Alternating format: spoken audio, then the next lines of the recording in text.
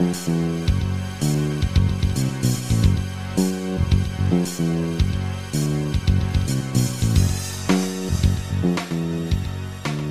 don't know. Does he have like a certain thing for roundtables? Is there? Yeah, just a further roundtable discussion is what goes into the title. So however you want to riff on that for your recording is good for me. Let's call it the superior roundtable to take a turn from these comic books. All right. There we go. There it is. Pat Mullen has coined it, the superior roundtable. I am your host, and trust me, that's what I'm going to be doing. I'm not going to be contributing much other than just throwing these guys some questions and letting them take off with it. I am your host, Jesse Starcher. And joining me tonight, this may feel like he's having a horrible case of deja vu, but he has participated in the Damn You Hollywood version, discussing Venom 2, Let There Be Carnage, and he has decided to join us tonight for the superior roundtable of said film. Robert Winfrey, sir, how are you doing tonight? Are you ready to try and skate through with a big smile on your face talking about this film? Because we're in an audio-only format, I will allow you all to think that I'm smiling happily through all of this, and I will not have to disabuse you of your misconceptions. Love it. All right. From the Miscreants. Hold on. Help me out, Ronnie. Misfits and Miscreants, you... Hey, I would know. Don't you damn. No, listen. It's Misfits and Miscreants. From Misfits and Miscreants. His name is Ronnie Adams. Ronnie Adams has joined us to talk about Venom 2, Let There Be Carnage. Sir, are you ready to talk about it and let us know what you thought? Yeah, absolutely. And I haven't been on a show with you in so long. I've got to mess with you. Yeah. That's all right. Perfectly all right. Totally 80s. Pat Mullen said, I've got creatine. I've got a tuna sandwich. And I feel like I need to be talking about Venom 2 tonight. And he has joined us on the Superior Roundtable. Pat Mullen, are you ready, sir? Today feels like a brand new day on a Superior Roundtable. This one moment in time, and we're not written by Dan Slott. I see what. Yeah, okay. It's something, I think. All right. Well, so I guess what we're going to do, we're just going to hop right into it. If you guys have the opportunity, absolutely go and check out the Damn You Hollywood discussion about Venom 2. There's a fantastic recap of what happens in the movie there. I'm not going to do all that right here tonight. Instead, we're just going to hop right into discussing it. So my first question to our round table, and we'll start with Ronnie. Okay. Ronnie, Venom ended, and I understand there was a post-credit scene of the first for the first movie that kind of set this. We get right into this. I'm talking about Venom 1, right? I ain't jumping into that yet. I'm saving that to last. Trust me, I got a format. I follow it. Dang, little foreplay here, Starcher. Come on. So Venom 1 ends, and I believe we get our teaser. Correct? You guys correct me if I'm wrong, but we get a little bit of a teaser of what's to come in Venom 2, which is Cletus Cassidy and Carnage. So I want you to give me an idea. Maybe the worst wig in cinema history. Nope. I've seen worse. Oh, wow. Oh. Name one. No, serious question. Silvio and the Many Saints of Newark. Okay. Yeah. Fair enough. All right, there you go. I'll give you that one. The only other one I could think of was maybe poor, Kate Mara in the Four Stick movie, who dyed her hair blonde she dyed her hair blonde to shoot the movie, and then on one of the umpteen reshoots, she'd already gone back to her natural color, so rather than re-dye it, they just stuck a blonde wig on her head. The poor woman. Ugh. I would also submit Michelle Williams in Venom. You're not wrong. Well, Ronnie, what'd you think there? I mean, obviously, I don't know if you could set the wig aside. I mean, that might have actually influenced as to what you were expecting in Venom 2. But were you excited about what was to come in the sequel? What were your expectations? Yeah, I was pretty excited about it. I mean, I'm a Spider-Man fan, and after a while, the symbiotes they get a little too. There's too many of them. Too much? A little too much. But Carnage and Venom were the ones that I liked. Venom was that really awesome Spider-Man villain, and then Carnage was the one that really put the danger into it. This dude straight up just don't care. He's killing everybody. Yeah.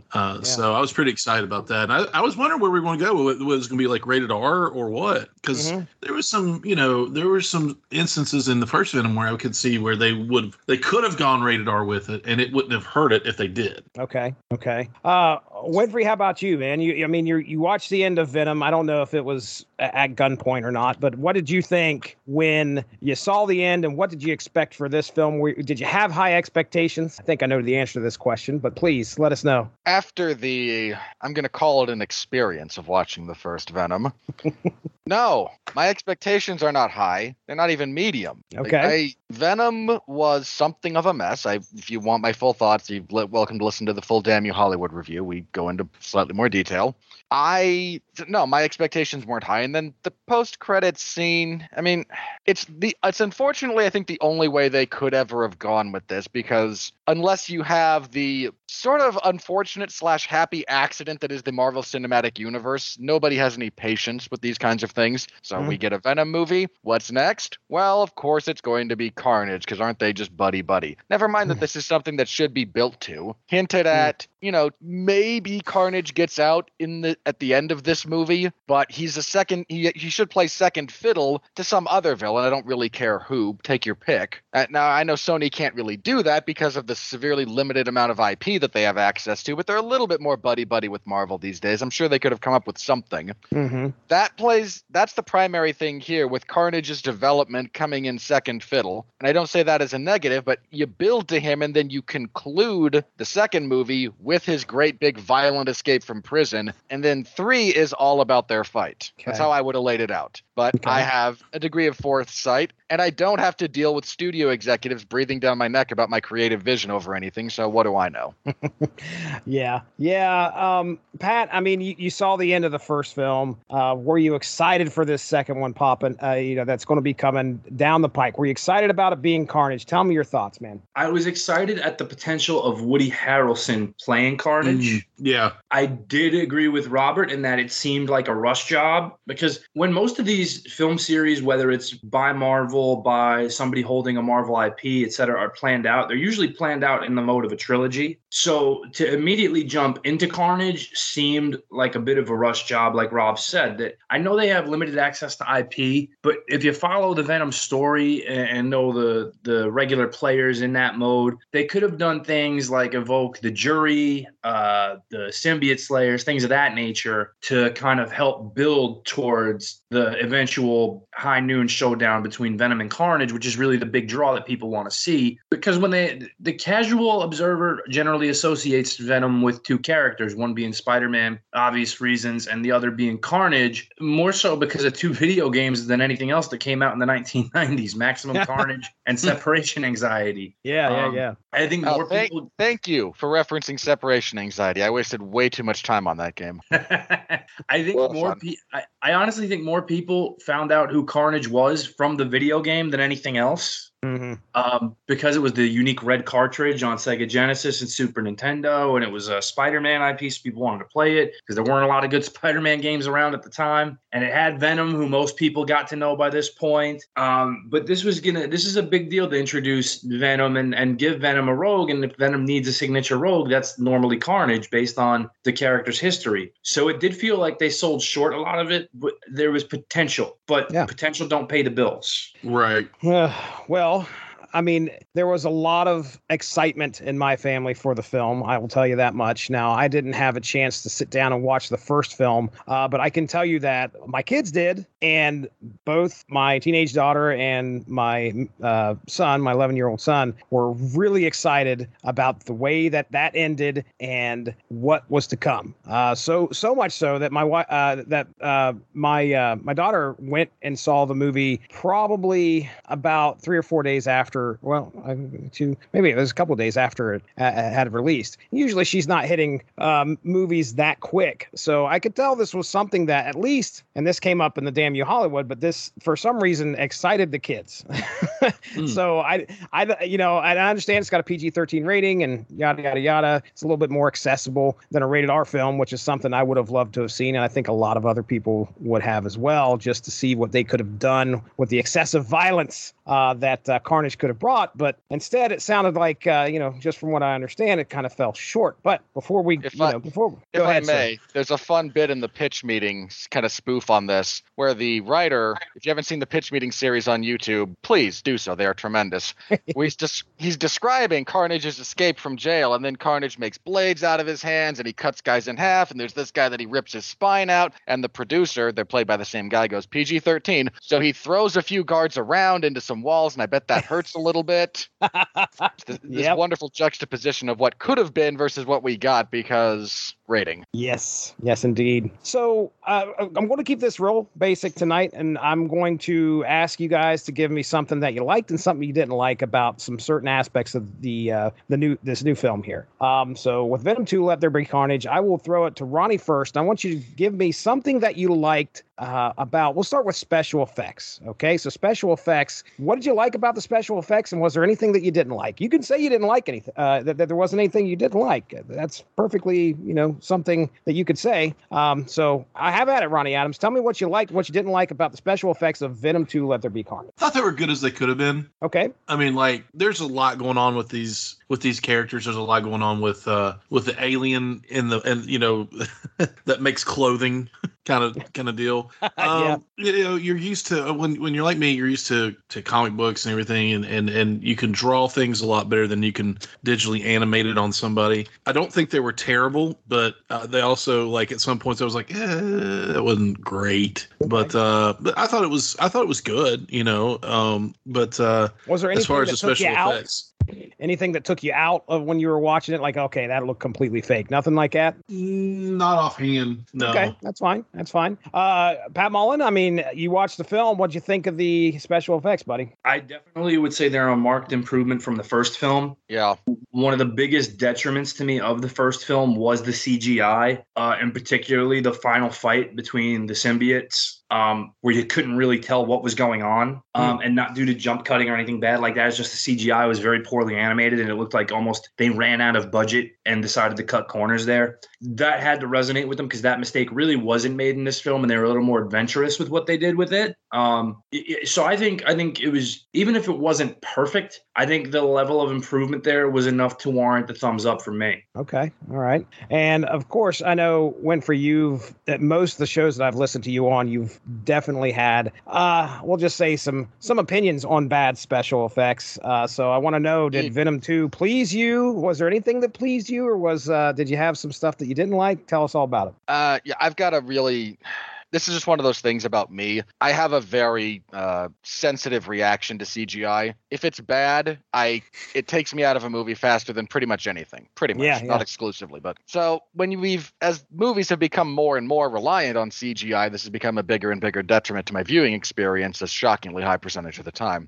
As for this movie, the final fight between Venom and Carnage is pretty good. It's mostly readable. Only a couple of spots that get a little bit dicey. I'm not the biggest fan of the setup for it, but I mean, we have Venom and Carnage fighting in a church because we always have to have a scene where Venom fights in a church because Spider-Man. Mm-hmm. This is just a thing that we do. And I don't mean the movies, I mean the original comics. It's just a thing that has to happen now. Yeah. And it's lazy, to be perfectly honest, but they do okay with it. I'm not the biggest fan of their concept behind Carnage for this movie, but that's a different discussion we can have.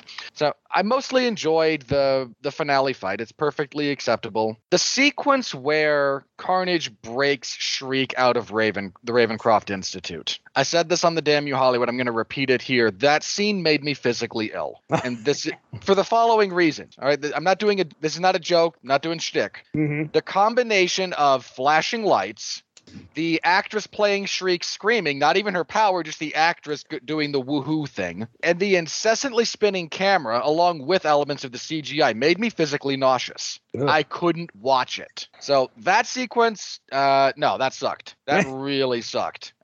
Most of the rest of it's perfectly fine. There's a few sequences like, hey, we have to have Venom jumping around at night. Put your black symbiote against a black night sky as he jumps around. You forward thinking from the production standpoint, right? Like yeah. Mm-hmm. But for the most part, big improvement. Final action sequence, largely quite good. Escape from Ravencroft, that's a big thumbs down from me. Yeah. Well, we got a couple pretty big names attached to this, Tom Hardy and Woody Harrelson. Pat, I think you have some things to talk about with Tom Hardy. I mean, I know you've got plenty of good things to say, but I'm going to ask you to try your best to maybe mention one thing that you may have not liked regarding his performance in Venom. So I give you the floor, sir. So if there's a detriment to the portrayal of Venom in this, I'm not so much going to blame Hardy as I am the writing. I think most of the fun from the first film is Tom just taking advantage of him being the only guy in scenes with the CGI Venom and really just enjoying chewing up the scenery and visibly having fun with it. Mm-hmm. Not taking it overtly seriously, playing it where it's going to be entertaining to the audience in kind of a wink nod kind of way, and knowing what he can do to manipulate a scene to add a little bit of entertainment to it. They give him a lot less of that in this one, which I think is a shame. This one is played much more in a serious tone than the prior movie was. And I think they got away from a couple of the elements that made that movie, if not a good movie in the eyes of many, a fun movie. Mm-hmm. Where so you don't get the same kind of fun energy from Tom in this the way you did in the first one, where he kind of got to be disgruntled, confused, and then manipulating the symbiote at certain times to have fun with it. Particularly the sequences that happen after he's separated from Venom, they're noticeably kind of less fun. And I think that's a loss to everybody because at the end of the first film, where he's kind of made peace with the fact this is how it's going to be, and then the second movie starts almost flipping that immediately on its head once he's interacting with Cassidy, it kind of loses a little bit to me. And I don't necessarily think that's Hardy's fault. I think that's more a case of the writing. Mm-hmm. Mm. Okay. Well, Winfrey, I'll go back to you here. I mean, what'd you think of Tom Hardy's performance as Eddie Brock / Venom? What'd you like? What didn't you like? I'm going to agree with Pat about the writing being the biggest hurdle this thing has to overcome. Tom Hardy is a phenomenally gifted actor. I mean, he's actually worked with this writer, believe it or not. He gets part of a story credit here, not the screenwriting credit. I believe these two collaborated on one of Hardy's earlier, indie darling breakout roles, a movie called Bronson, which, if you haven't seen it, is very art house. But if you're interested in watching Tom Hardy go crazy, oh yeah, that too. I'm not. If that's what you choose to focus on, Godspeed and party on. So he's a very, very good actor. I mean, I don't want to take anything away from that. The fact that he voices the Venom symbiote as well for this should give him a lot of credit because he gets to play off of both of those back and forth. Unfortunately, it's hamstrung by the writers trying to turn this into a romantic comedy more than anything else. And somehow taking the comedy elements away from lighthearted comedy and into slapstick. Yeah. There's a lot of Tom Hardy throwing himself around a soundstage here. Oh, wow. For better or for worse. I think he can do it. He can do it. But it's like taking, and I'm sorry to cut you off, Robert, but it's like taking a guy, we have a lot of people who are professional wrestling fans in this. It's like taking a guy who really excels and entertains people when they do moonsaults off the top rope and Frankensteiners, and telling them, hey, we want you to go out and just have a very grounded, excellent technical masterpiece. And maybe they can execute some arm bars and but it's not what people want to see them do, and it's not what they're best at. Right. Yeah. You mean Vince McMahon? Goddamn hell. Vince is not alone in that particular criticism in the world of professional wrestling. So Hardy, it doesn't quite work as well as I think they wanted it to. Him arguing with himself is pretty good. He plays off of himself well. When he gets more manic, Tom Hardy can act that, almost with his eyes shut. He's really good at it. Unfortunately, when they try to do the stuff with him and the symbiote making up and they're stupid, this is the dumbest will they won't they subplot in movie history, because of course they will. This is dumber than any number of romantic comedies because the ending is telegraphed even more so. As for what I did, again, I like when he's able to be a bit more serious and a bit leans into the crazy. He can do that. When he's asked to do the more comedic stuff, and God bless Tom Hardy for trying, and God bless Michelle Williams, they have no chemistry. It's not organic between the two of them, and they've both shown the ability to do that with people you wouldn't think. Tom had pretty good chemistry with Reese Witherspoon in that awful movie, but they were fun. True. Michelle Williams has had chemistry with not only her real life partner Heath Ledger, her, but in most things I see her in, I actually really like Michelle Williams. I think she's an underrated actress. I wish she'd get bigger projects, but I think that's largely her own doing. She doesn't care. But even watching her as a teenager on TV on Dawson's Creek, she formed bonds with James Van Der Beek and Joshua Jackson that were palpable to the audience. It's just sometimes you're trying to fit a round peg into a square hole. Mm-hmm. Yeah. And there's really, they should have realized this after the first movie, but something about the writing in this one really made it apparent. Like they don't vibe at all. So I think that would be the other negative I had. But God bless Tom Hardy. The man's getting paid, and keep cashing the checks, buddy. For sure. Ronnie Adams, what'd you think of Tom Hardy? His performance? What'd you like? What you didn't like? I mean, he's always a good actor. I mean, he takes chicken crab and turns it into chicken salad a lot of times with certain things. As far as the story being a romantic comedy, I completely blame that on Andy Serkis, who kind of disappointed me in that aspect of taking that outlook on it. But I, for the most part, I thought he did a great job with the part and what was written for him. Mm-hmm. I'm glad he got to have a story credit on it, because a lot of the good parts probably did come from him. But I'm going to assume Tom Hardy did not lobby for the Venom giving a thinly veiled gay pride speech. Right. Yeah. Or he could have. You never know. He might. Then again, he might have. Tom Hardy's a weird enough guy in real life. I suppose he might have. Yeah.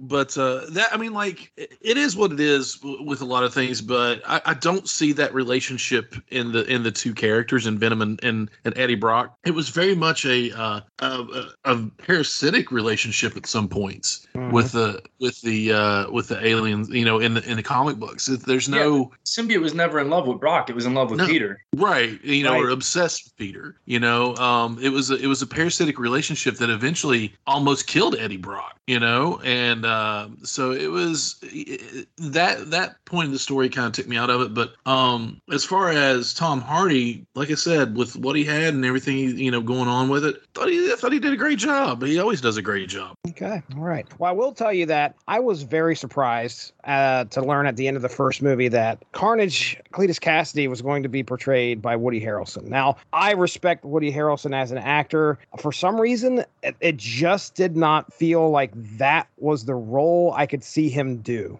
Really? Yeah.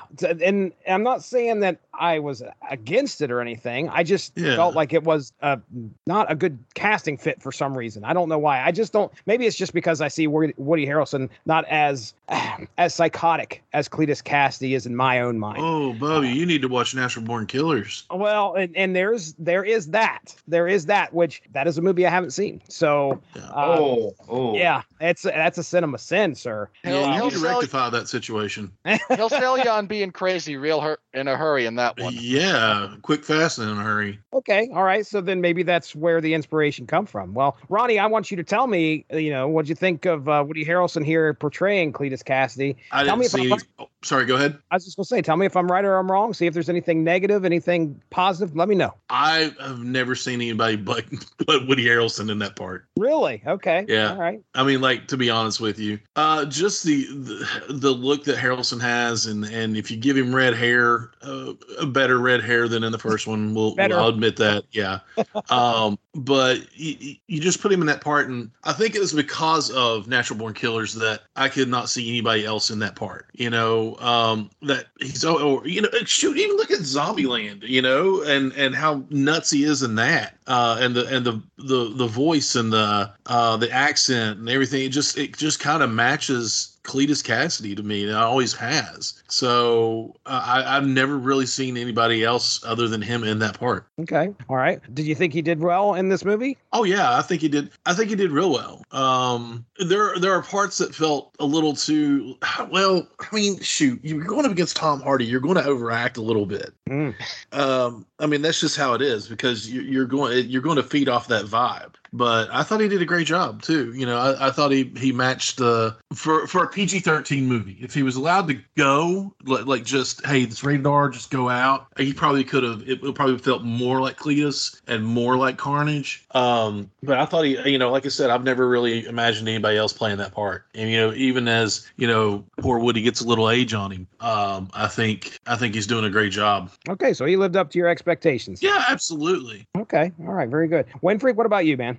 I'm not going to blame too much of this on Woody Harrelson so much as, again, the writing. I struggled with his version of Cassidy, and I'm going to say a lot of that has to do with just how watered down they had to make what is supposed to be a very, very violent character. Okay. So I think that's probably the biggest problem. The other problem, and this has nothing to do with the writing, this literally has to do with the writing. I don't know why they turned this guy into every cliche ever in terms of what he says, but boy, did they. I mean, look, I get that having a character in a movie directed by Andy Serkis banging on a window screaming about his precious being taken away from him, you got to do that at least once, right?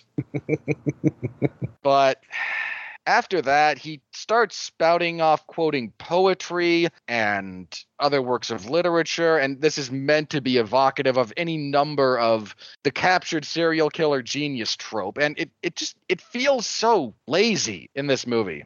And then he starts in on the, I've got to get what was taken from me and my precious, and I must get the precious. And then the fact that Shriek is using the Gollum voice half the time when she talks, just ugh. I think Woody Harrelson could have done this role justice. I don't think he was ever going to be put in the position to do so given the circumstances around this movie. Okay. All right. Pat Mullen, follow up, buddy. What do you think? I don't think casting-wise you could have done better than Woody.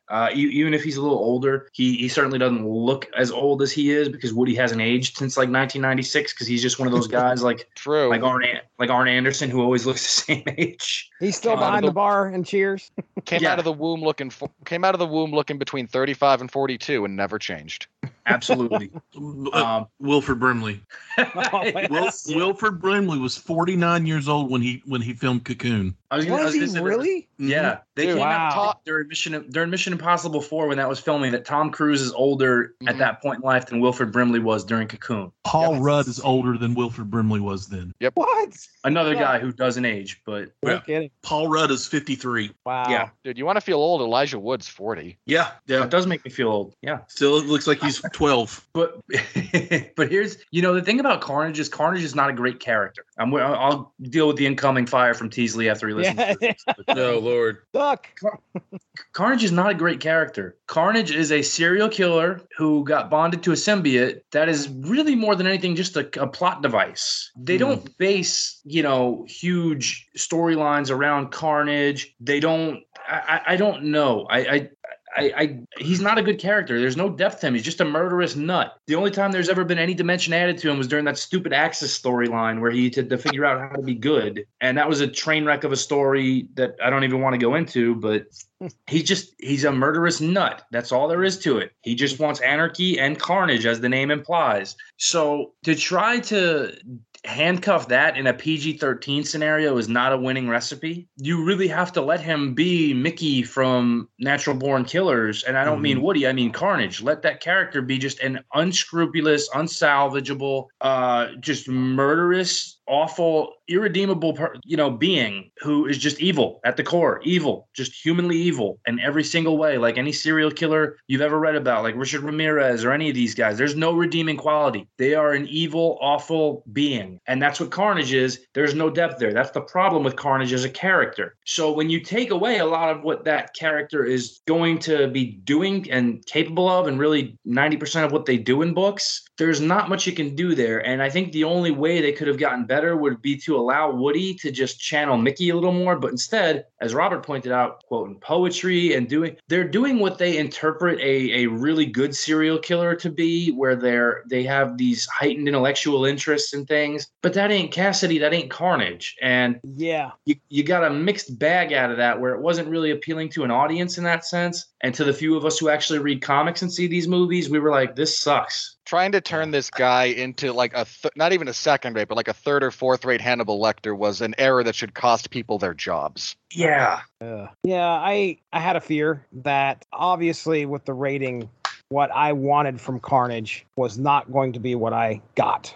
So it sounds like my fears were pretty much justified just from what I've heard you guys talk about tonight and on the previous show. Now I do want to, I wrote down the two big guns here in this movie. Obviously, it's Venom versus Carnage. You guys mentioned Michelle Williams, and again, I want to throw it to Pat here. I mean, do you have any comments on her performance as well? In the scenes where she's not directly interacting with Eddie, I think she's fine. I actually think one of the better scenes she did was when she is actually approaching the symbiote and letting the symbiote know Eddie's going to die unless you rebond with him because this maniac is coming after him. And I think she actually does it really well because, again, she's a good actress. I think even at points in the first movie, despite the bad wig being a very big distraction, she still is able to sell what she's doing believably.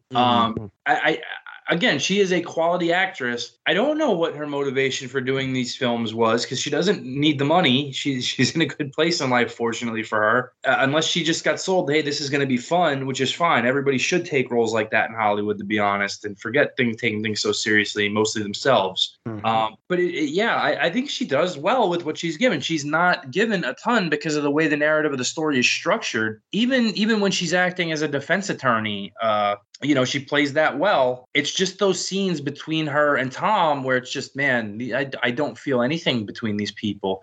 And to be fair, maybe that's by design because her life is supposed to be moving on without him. That's what I was getting ready to point out. Yeah, and in the first one, it was very clear she was done with their relationship, but still feels a modicum of sympathy, I guess, for Eddie would be the best word. But in this one, hey, I'm getting married to Dan Lewis. This is it, Eddie. Like, we're getting married. Like that, it's time to move on. But to be fair, in Tom's case, he's dealing with a very different life situation and just finding after his ex. There's a whole new partner in his life, so that's a little different. But again, like knowing that they want kind of this element there, it's not there. Ronnie, did you have anything you wanted to add to that?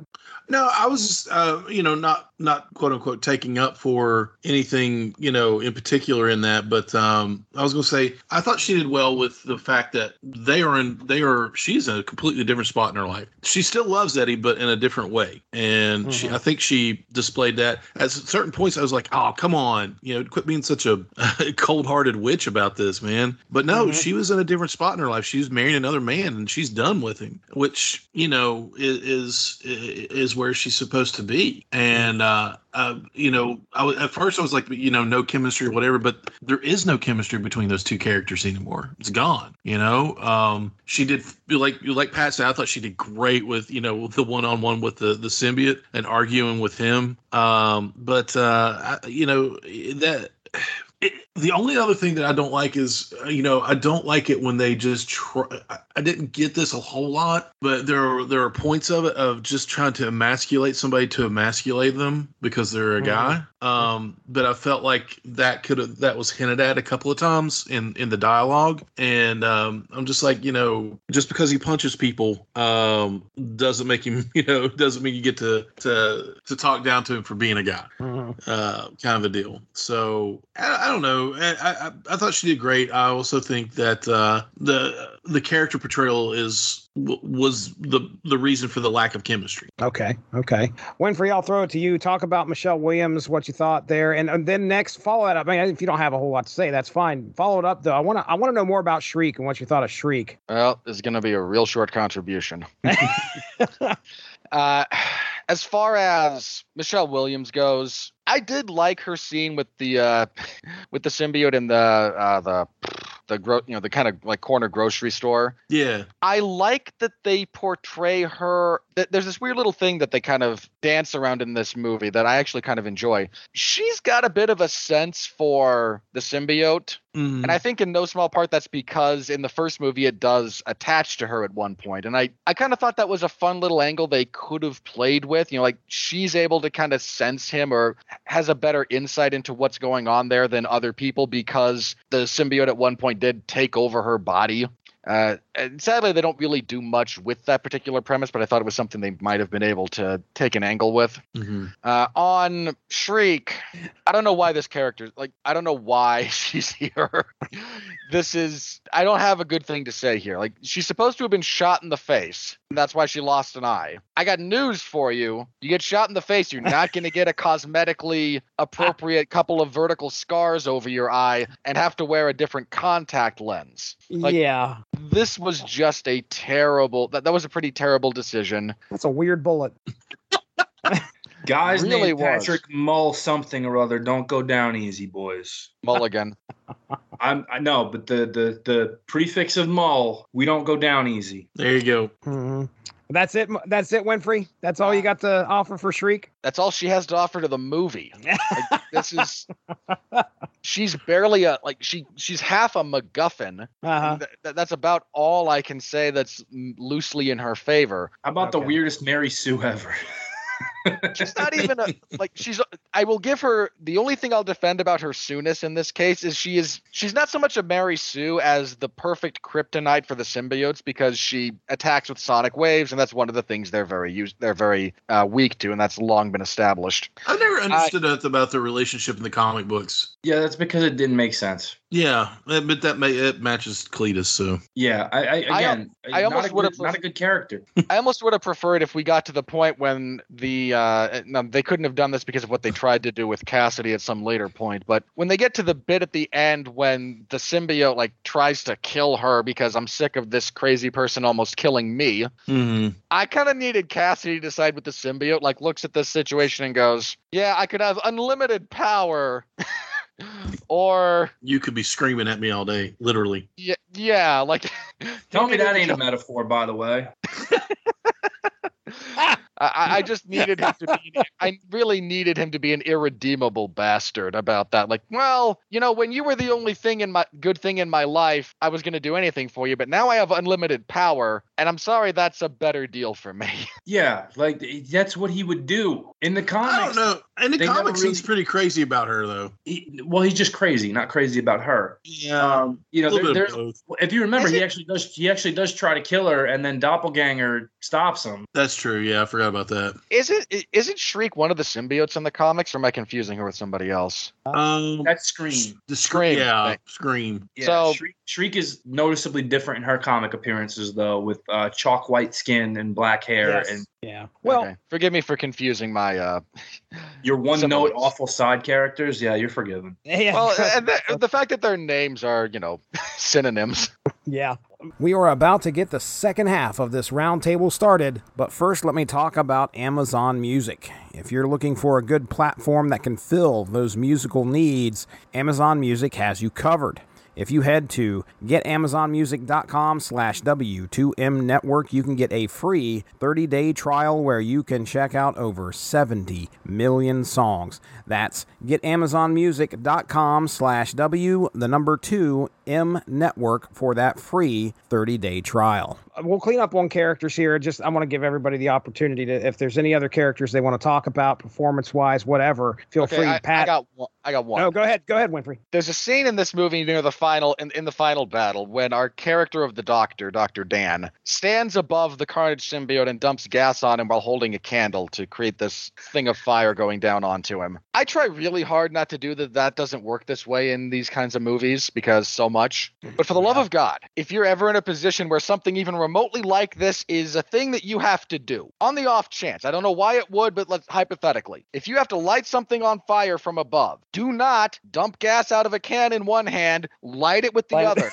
and stand there, because fire rises, it will go back up the stream of flammable liquid and into the gas can. Oh, Dr. Dan, huh? There's certain things I forgive because did he get his doctorate off the back of a matchbook?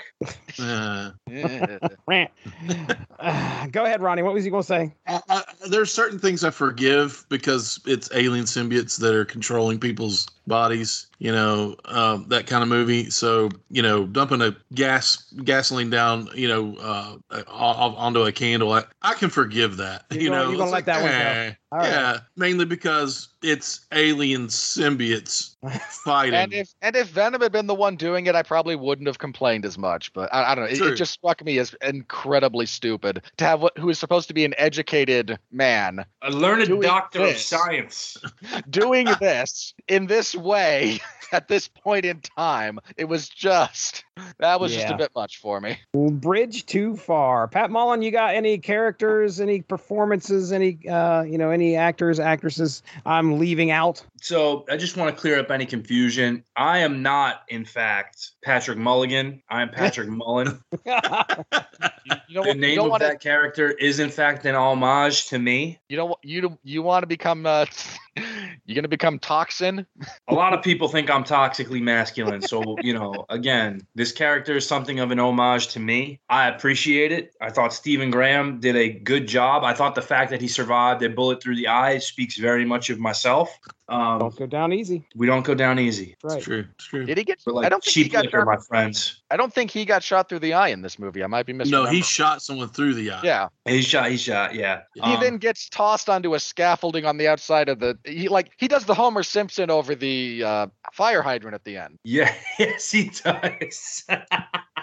That's true. Then his eyes glow blue and he starts talking about monsters everywhere. Yeah. Toxin is actually an interesting character if you ever read the miniseries. If there is a spinoff, I hope it is not built around Cassidy. I hope it is not built around Shriek. I certainly hope it is not built around defense attorney Ann Wying. I hope it's a Toxin movie because there's actually fun to be had. I read the Toxin miniseries a long time ago when it came out, and I was like, this is an interesting dynamic. In point of fact, a lot of the dynamic is where Eddie and the symbiote have kind of this unspoken agreement of what they can and can't do. Toxin really embodies that more, and they definitely took some inspiration from that to build to where Eddie and the symbiote have to come to a common ground of you can do this, you can't do this type of thing.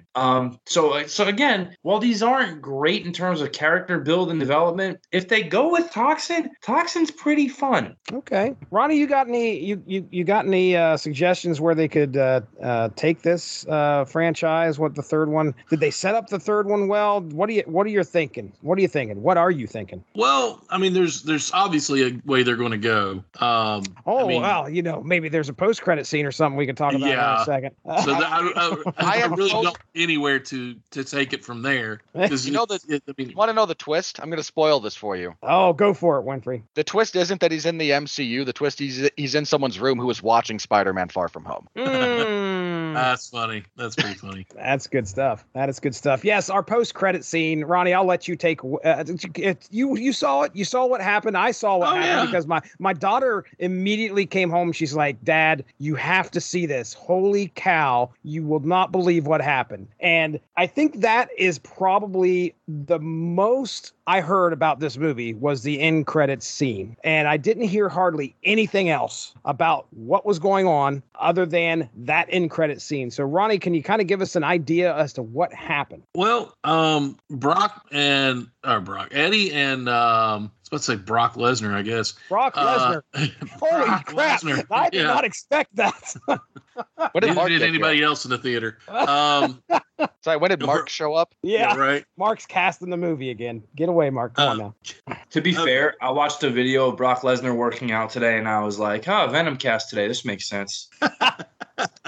So anyway, Eddie and the symbiote are in a cheap hotel room somewhere, and they're, waxing poetic about whatever, being in love with one another or whatever they're doing.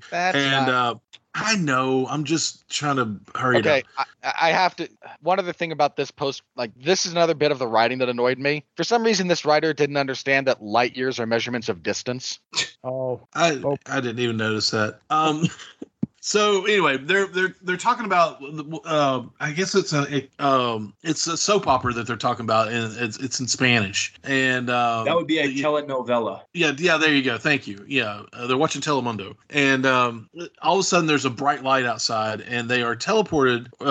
They are shifted to another through the multiverse to another plane of existence, if you will. Okay. And they end up in a very nice resort, bedroom. And it goes to the Far From Home footage, the end scene from Far From Home where Peter Parker's identity is revealed to everyone by J. Jonah Jameson, the best J. Jonah Jameson ever in history of any kind of the only one. The only J. Jonah Jameson. He is amazing in that role. And revealing Peter Parker as Spider-Man, and Venom licks the screen and says that guy, and like he's gonna go after him, and then all of a sudden somebody comes out of the bathroom. They're like, "Why are you in my room?" He's like, "Pow," and then it goes back to credits. All right, so let me stop you real quick because I had a bit of a different interpretation of what this scene was, and granted, well, I mean everything you said just happened. However, there's something else that I personally interpreted. Now, granted, I haven't scoured the internet, which you may have done so. So again, this is the way I took it. So you guys correct me if I'm wrong. But what I thought had happened is they were in the hotel and the snap happened. And then he wakes up like 5 years later. Of course, everything has changed. And then we see the events of No Way Home happening. Was it No Way Home? Far From Home. No Way Home is the next one. No Way Home is the one coming. Yeah. Yeah. Okay. No Good Ideas. That's the one. No. Shut up. Does that make sense though? Hang on. They're adapting One More Day. There are no good ideas in that storyline. Yeah. Anyway, I could be wrong though, because I think that's an interesting. I think that's an interesting take on it. Well, it's a very interesting take. I never would have thought of that. Let me just say, does it make sense though? Because isn't there a 5-year gap? And no, not that I noticed. Let me put it that way. They said 5 years had passed between the events of the snap and when the Avengers try to restart everything through time travel with more plot holes than Swiss cheese. It's time travel, or as we call it, Endgame. So I was wondering if in the first Venom movie, there was mention of Spider-Man, right? No. None? Okay. None. All right. Well, then maybe that's the case. So I thought the snap happened and they wake up like 5 years later and we're just watching it all happen, obviously, according to Eddie and Venom's view. And they're 5 years into the future. And that's why everything's changed in the hotel room and some guys in there. But again, go ahead. I mean, it's a very good take. That's just, I mean, like that makes me rethink certain things, but that's not how I took it. I took it as they were transferred because of the events of like Doctor Strange and the Multiverse of Madness, and right about the time the Venom symbiote is going, I have the collective memories of across 80 billion light years of the hive knowledge. It would explode your brain if I let you see any of it. Right about then, Sylvie is stabbing. That's what that was, yeah. Kang in the chest. And he's going, "Oh, this is going to end badly for you." And we all go, "No, I already watched the show. It already ended badly." I didn't watch the show. It started hating on the show. Look, if you want my thoughts on Loki, listen to the TV party. I have positives and negatives. Yeah, I have a lot of negatives. The only positive I think that thing had was HIV. Oh, come on now. That's an AIDS joke. No, it's not. It's an HIV joke. It's Captain Obvious over here. Hang on. It's been long enough that didn't South Park already establish it's been long enough we can make those jokes now? I guess so. So okay, all right. Well, we've got the post-credit scene out of the way. No, but I had a theory about the post-credit scene. Yeah. Okay. Absolutely. Go ahead. So we never established that the outright rage of Spider-Man ruining Eddie's career. They just constantly reference what happened in New York. They don't ever say it. So what I'm thinking is that they have this symbiote with a lot of the established abilities of Spider-Man. They don't go into a lot of them, the webbing and the stuff like that, but it's there. So since in this universe the symbiote has not directly involved itself with Spidey, it has not had a possession of him at any time, etc. Mm-hmm. It may just have developed these abilities from Brock's subconscious obsession with this guy ruined me that they haven't played up because they haven't been able to due to legal wranglings. But him licking the TV and saying, this guy, if they do intend to incorporate crossover at any point, you can build the story that way. True. They won't because the MCU sucks. So, Literally does not. Well, obviously, it's the there's worst. Let's not debate the merits of broad scoped for perpetually shifting and film IP. But what you have now is an opportunity to do that introduction and kind of get around the idea of how there was that, and what you could have done, because this is a symbiotic parasitic relationship. The symbiote could be hosting or feasting on Brock's subconscious hatred of Spider-Man to a certain point, that's where the obsession develops with the symbiote. And you could even do Black Suit Spider-Man, because it's so obsessed it's going to devour Peter by being a part of him and living off of him and whatever. And you have multiple avenues to explore with that. And what you do is you turn Eddie/Tom into a more sinister character, because now his big bad is out of the way. So what else do you do with him? Because he doesn't really have an established rogues gallery. Yeah. All right. I like it.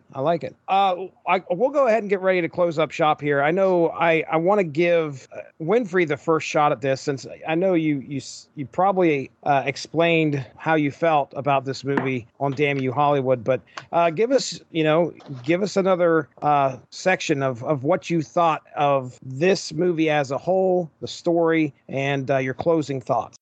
There's a reason so many people are trying to praise this movie for its length. This thing's 97 minutes. And, so at a bare minimum, it's not quite as stupid as the Transformers franchise got with its 2.5 hours of nothingness. It's only 97 minutes of nothing. There's another, you want to know why everyone only talks about the post-credit scene for this movie? It's because it's the only thing quasi-memorable about it. Everything else is forgettable, shallow crap. That's all it is. Now, if you are in the mood for forgettable, shallow crap and this tickles your fancy, Godspeed and party on. But that's what this is. And I did not especially enjoy the experience of watching it. Like I said, it made me sick at one point, and I don't mean that creatively, but the visual experience did render me nauseous. I said on Damn You Hollywood, I want to find whoever wrote this and beat the crap out of them, because the dialogue is so bad. And I stand by that. Look, if you want shallow popcorn and nonsense that can be on in the background while you do something else, that's what this is. That's what this does. I think that's all anyone wanted this to do. And again, if that speaks to you and you had fun, I'm not going to judge you for this one. I said I would last time, and I've cooled a little bit. But that if you're entertained by this, fine, knock yourself out. This is not a good movie. It's not a good story. It's not interesting. It doesn't advance anything. The reason people fixate on, wait, Venom might be in the MCU. Yeah, and the other guy might be watching a DVD of a Disney movie, just throwing it out. Mm-hmm. So that's my take on the film. Again, if you enjoyed it, I'm not going to throw shade at you. Godspeed, party on. All right. I will, Ronnie, I'm throwing it to you here in a second, but just to throw in again from my daughter, who went to go see the movie, she's a pretty positive gal. She enjoys a lot of movies, and even the bad ones, she'll usually have something good to say. And I said, Kira, what'd you think of Venom 2? And she said, it wasn't as good as the first, Dad. Ronnie Adams, what's your thoughts? It was everything I expected it to be. Okay. And what I mean by that is it was fun. I had fun. That's all I wanted out of it. That's all I want out of comic book movies, period. When I go to these movies, I don't expect anything but to have a good time. And rarely have I ran across a movie like this that I haven't had a good time at. The only one that I can remember is Fantastic Four, and that's about the only movie that I remember having a visceral hatred of. God, I hate that movie. It's terrible. I don't know how that movie managed to take 2 hours and literally do nothing. Like, I walked out of that movie and went, okay, I know time passed. I know images were projected. I know things took place, but damned if I could tell you what any of that was. I left the theater. I never leave the theater. I'm too cheap for that. I left the theater. I wish I would have. I didn't leave because I think I was just too much awe of how horrible it was, and the fact that the thing was hatched from an egg, big rock egg. It's so funny because you three experienced it, and I've heard your takes on the movie, and it soured me on even wanting to try to watch it. No, and I never have. No, don't ever watch it. That's why I trust you guys for not steering me in the wrong direction a lot of times, because it's been. I could watch it tonight after I get off the phone after I get off the microphone with you guys. I popped that movie be in because it's right there, but I'm never going to do it, I don't think, just because of how many people hate it. It's on Disney Plus for free. Yes, still don't watch it. No, never. It's not worth free. I almost went to the box office and demanded a refund. And bear in mind, I paid $5 for this thing. Yeah, the only movie I've ever done that with was Crank 2. Oh, that bad. Crank High Voltage. Yeah, it was horrible. I was at a dollar theater when it first, like. Well, no, wait a second. You went and demanded your dollar back? It was more like $5 dollar theater kind of deal. Yeah, and I was like, hey, if that's a literal dollar theater, that just makes you the jerk. Oh, I'm sorry. I'm sorry that I have some standards that I'll pay for, and some things I'll pay for and I won't. Look, if you go to see, bear in mind, when I say the dollar theater, this is a thing that doesn't really exist anymore. No. But when, for many, many years, not too far from where I live, existed a dollar theater, which was literally one movie ticket is $1. Yeah, we still have those. They do show movies with the word crank in it, but yeah. Look, there was just one point in time. There was just one point in time when I had to stand behind someone in line for tickets who was complaining about wanting their money back, and I just it's $1, man. You're complaining about your lost. You're complaining about your lost time, not your lost money, and now all you're doing is wasting more of your precious time. As far as that goes, it's more of a principle at that point. It's I get that it's the principle. Like you object to your money in any way going to further this. Yes, man. I'm a Jason Statham fan, and I hated that movie. But it's the same thing with now. I paid full price for Fantastic Four because I was ready to see something good, or halfway decent. And I actually, for what they were, I enjoyed the first ones. Fantastic Four. I don't think those are as terrible as they get the rap for being, particularly the first one. Exactly. They're not good, but they're not awful. Right. Absolutely. They're not nearly they're not as bad as their reputation. And then Silver Surfer, okay, that one's got a lot of problems, but I mean, they all have every comic book movie has problems. Name one in the Winter Soldier. Okay, give me a second and I will. Just concede. That might be the only. Hang on, that might be the only one I realistically can't. I'd have to rewatch it. I'd have to rewatch it. All right, most of them do. I will say all. Most of them do. But shockingly high percentage. Yeah, but I'm just gonna say that when it comes down to daggone comic book movies, I don't watch them to find the next Citizen Kane, man. I just watch them because I was a nerd, still am, and I want to see see the things that make me nerd out on big screen. It's just like the Dungeons and Dragons movie that's coming out soon. It's not going to be good. It's not. I know it's not better than Mazes and Monsters. It's going to be no. Mazes and Monsters is wonderful. Okay, just because it's so stupid. It's going to be better than the first Dungeons and Dragons movie. Dude, me farting on a snare drum is better than the first Dungeons and Dragons movie. Sorry, that's a reference there. Huh? I love the Airheads there. Yeah, I've used that ever since I heard that first time. But it was okay, there's a second movie that I have a visceral reaction to. That movie. But it's just one of those things where I want to see the things that I nerd out on the big screen, that I nerd out to on the big screen. And, and Venom and Carnage is one of them. And it did that for me. I was like, this is cool. There's something to say about okay, you're a comic book fan. I'm a comic book fan. We grew up reading these things. We want to see back when we were 12. Yeah. If somebody told you, hey, there's going to be a Venom versus Carnage movie, a Venom, Carnage is going to be wrecking stuff. Venom's going to be fighting him. I mean, we would have been ecstatic. So shoot, 20 I understand. Years ago, Spider-Man. Yeah. So I understand that definitely being the drive to at least enjoy some of what you get on the screen. You're seeing the two characters now. Hang on. Aren't the Sam Raimi Spider-Man movies almost 20 years old? They are 20 years. They're over 20 years old. Yeah, I was going to say. No, they're not. They're not over 20 years old. They're close. 2002. Yeah, they weren't quite one, but. Oh, I thought 2000 was Spider-Man. No, that was X-Men. Yeah. Oh my gosh. Yeah, that's true. Yeah, 2002. It's 19 years old. Yeah. So it's almost 20 years old. So 19 years ago, Spider-Man came out. I was a younger lad than what I am now, and I was like, this is great. And then the organic web shooters. I was like, well, this is less than great, but it's still good. I have problems. All right. Mary Jane completely miscast and characterized. This is still great. What is it? Mary Jane. Miscast and mischaracterized. Still great. The rain scene made up for it all. Well, okay. Let me steer it back, Ronnie. Yeah. Venom 1 compared to Venom 2. Did you enjoy? Oh, I'm sorry. One of them I better? went on. You're all right. That's all right. That's why I'm here. I'm the director. They are what they are. Okay. If I had to watch another one over, I'd probably watch the second one over just because of Woody Harrelson. And just having that fresh character concept in it. But I'd watch them both again, but I don't find one better than the other one particularly. You don't have to choose. Yeah. I'm not going to make you choose. If you enjoy both of them, you go right ahead and enjoy both of them. I don't care. I want Star independent woman. You do what you want, damn it. All right, Pat Mullen, send us home, buddy. What are your final thoughts on this film and what you're hoping to expect with the next one? Tell us all about it. It's fine. Oh, thanks, Mark. Thanks, Vince. Appreciate it. It. For what it is and for what the expectation is, especially when the PG-13 came out, I didn't think it was offensive. I didn't think it was particularly awful. I don't think it's great, and I don't think it's as much fun as I had in the first one. There's improvements on it, but there's also steps back in certain instances. From a technical standpoint, visually, this is much more appealing than the first was.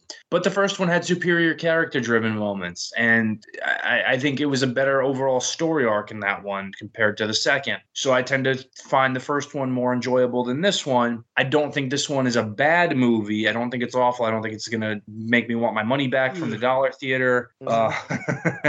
And it's that's going to be a thing now, isn't it? No, the dollar theater is a thing now. But I think this is one of those things where if you had the right expectation going into it, you were okay with it. If you had some kind of unrealistic expectation for it, you're going to walk out disappointed. Or if you've had a lobotomy, you might think it's the greatest thing since sliced bread. Now, don't be mean. It's a fun, silly movie that you go into for fun, and that's what this was. Yeah. That's all it was, and that's all it was ever intended to be once you get the PG-13 slapped on it. Yeah. All right. Well, I think this is going to wrap up our superior roundtable for our discussion on Venom 2, Let There Be Carnage. So, with that being said, let's get into the plugs. Jesse. Thank you. Thank you very much. That's Ronnie the name Adams. of the movie. I might say it a few times. Hey, it's plug time, and you all know what that means. This would be a good time to plug the sponsor of the W2M network, and that is Grammarly. For you, the listeners of Source Material, Grammarly is offering a free download of the Grammarly software. Grammarly's AI-powered products help people communicate more effectively. Grammarly helps you write mistake-free on Gmail, Facebook, Twitter, LinkedIn, and nearly anywhere else you write on the web. Grammarly corrects hundreds of grammar, punctuation, and spelling mistakes while also catching contextual errors, improving your vocabulary, and suggesting style improvements. To download Grammarly today, go to getgrammarly.com/W2M network. Again, that's getgrammarly.com/W2M network to download Grammarly for free. Ronnie Adams, you do some stuff on Twitch. On Twitch, if I'm not correct there, please absolutely go ahead and plug your stuff, sir. Hey, my name is Ronnie Adams, and I am a dungeon master that runs D&D sessions on my Twitch channel. Now, you're saying, is that all you do? As of right now, yes, because for some reason I stopped streaming video games, but I am about to pick that back up here soon. So, but we've got content planned for all kinds of stuff. But right now, we have a bi-weekly session of D&D actual play ran on Twitch. We are running Icewind Dale Rime of the Frostmaiden. It has been a lot of fun. We are on our third session. We're taking the next one off because it is free RPG day, and the local game store that allows us to stream out of there is running a lot of cool things for free RPG day. I myself am running 2 different games, Kids on Bikes and Call of Cthulhu. So we're going to be hopefully streaming a little bit from there with that stuff instead of our regular game. But 2 weeks after free RPG day, we'll be back at it. I've got 6, will be 7 wonderful players that absolutely enjoy the heck out of role-playing in the game. We roll some dice, we've killed some goblins, and we're just having a blast. So please, if you like watching actual play, I just upgraded our microphones so you can hear everybody a lot better, and get that character development going, and just come in and hang out with us a little bit. I also, if you like other stuff, you can watch my big old head play stupid video games every once in a while, and we're planning on getting some Magic the Gathering content. some other tabletop role-playing games and board game content in the near future. So that is my new channel. That's what we do. Misfits and Miscreants is what we are called. You can find us on twitch.tv/Misfits and Miscreants. Give us a follow and come hang out with me a little bit. Talk to me. We even allow you to buy once per session or one person per session if you have 1,000 gold coins on you, which is the quote unquote the currency that you get for watching. It builds up. If you spend 1,000 of that, you can buy the character's inspiration, which means they get to re-roll. Yeah, they get to re-roll a d20 at any point in time. That is pretty cool. Neat way to keep them interactive. That's pretty cool. Yeah, absolutely. And so we've got some things going on.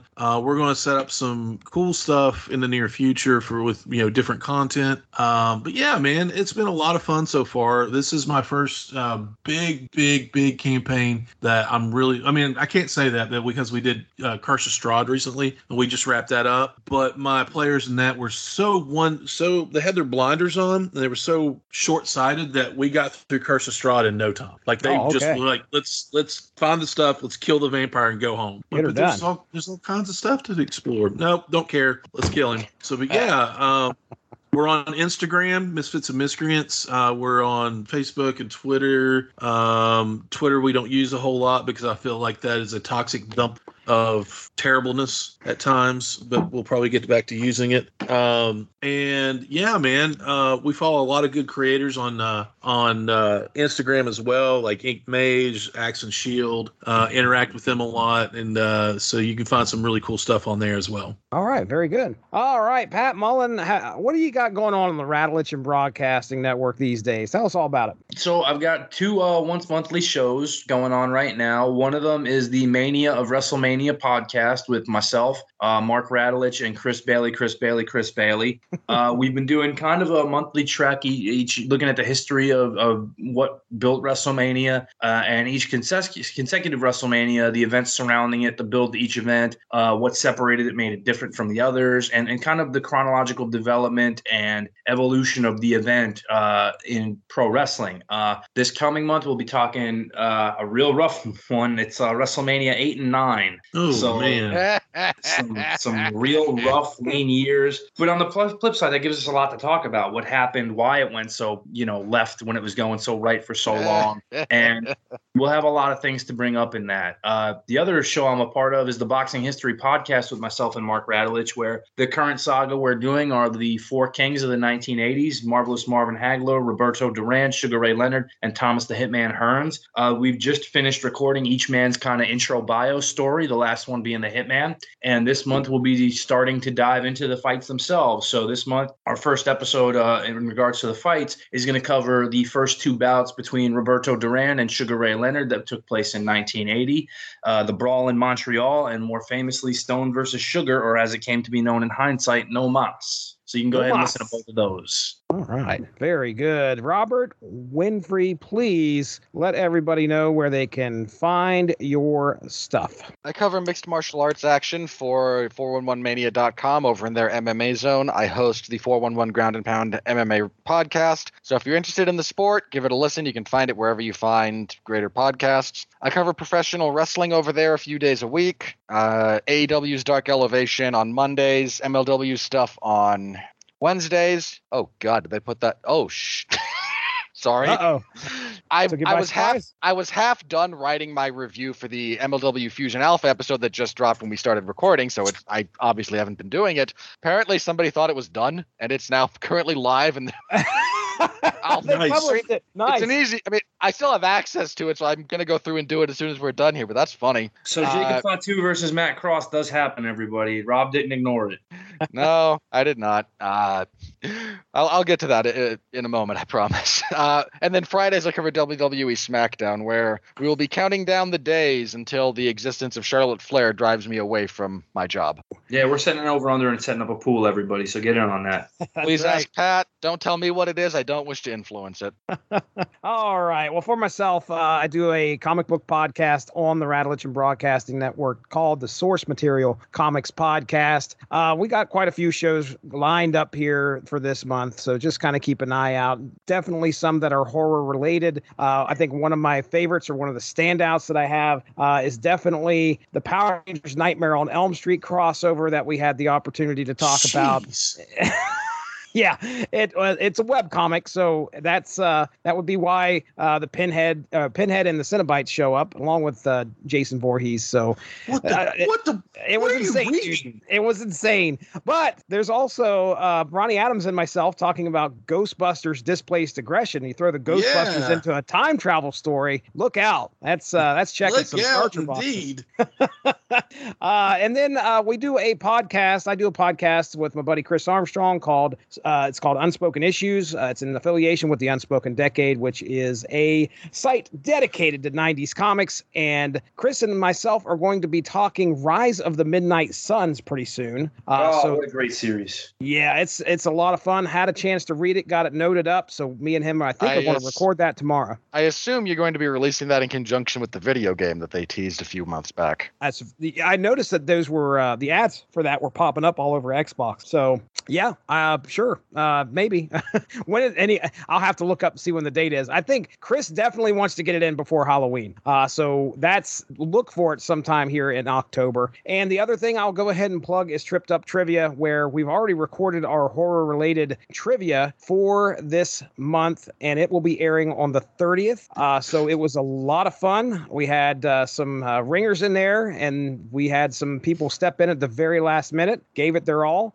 Oh, wait, you may have thought I forgot about the Radulich and Broadcasting schedule for this week. Well, check it out. Here we go. This past Sunday, October 3rd, Everyone Loves a Bad Guy aired, featuring the second part of their feature on James Bond. On the 4th of October, The Long Road to Ruin re-airing the discussion regarding the Daniel Craig James Bond movies. Also, there was a Damn You Hollywood discussion of The Many Saints of Newark. The 5th of October brought us Damn You Hollywood, Venom 2, Let There Be Carnage. On the 7th, Damn You Hollywood's re-airing of their discussion of the 007 Spectre film. Also, on the 8th, we have an alternative commentary that is re-airing for the Wilder versus Fury fight. And then, on October 9th, we have the re-airing of the Long Road to Ruin feature of the Final Destination films. Then, following up on that same day, Wilder vs. Fury 2's alternative commentary is re-aired. So check out all of those great shows on the W2M network, and that is the Radulich and Broadcasting schedule. So, with that being said, for Pat Mullen, Robert Winfrey, for Ronnie Adams, I'm Jesse Starcher. This has been the Superior Roundtable. We'll catch you on the next one. Have a good one. Bye-bye.